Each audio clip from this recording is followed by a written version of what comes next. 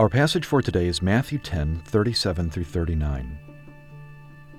Whoever loves father or mother more than me is not worthy of me, and whoever loves son or daughter more than me is not worthy of me. And whoever does not take his cross and follow me is not worthy of me. Whoever finds his life will lose it, and whoever loses his life for my sake will find it. When we come to Christ, we are startled by the beauty of his welcoming heart. The surprise itself is what draws us in.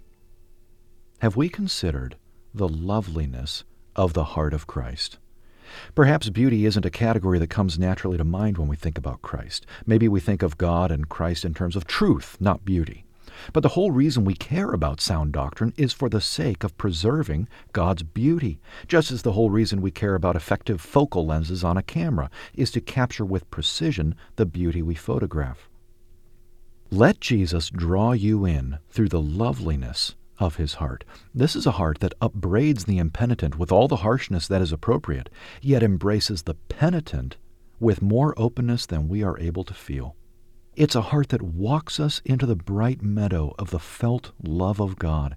It's a heart of perfect balance and proportion, never overreacting, never excusing, never lashing out. It is a heart that throbs with desire for the destitute.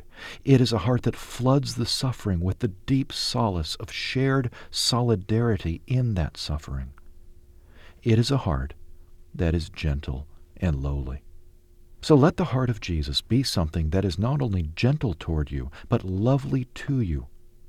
If I may put it this way, romance the heart of Jesus. All I mean is ponder him through his heart. Allow yourself to be allured.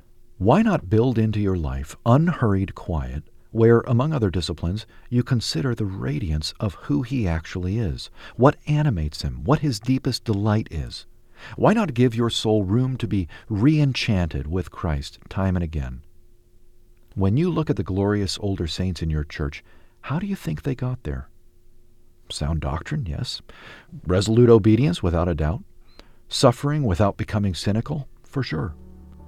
But maybe another reason, maybe the deepest reason, is that they have, over time, been won over in their deepest affections to a gentle Savior. Perhaps they've simply tasted, over many years, the surprise of a Christ for whom their very sins drew him in, rather than pushed him away. Maybe they have not only known that Jesus loved them, but felt it.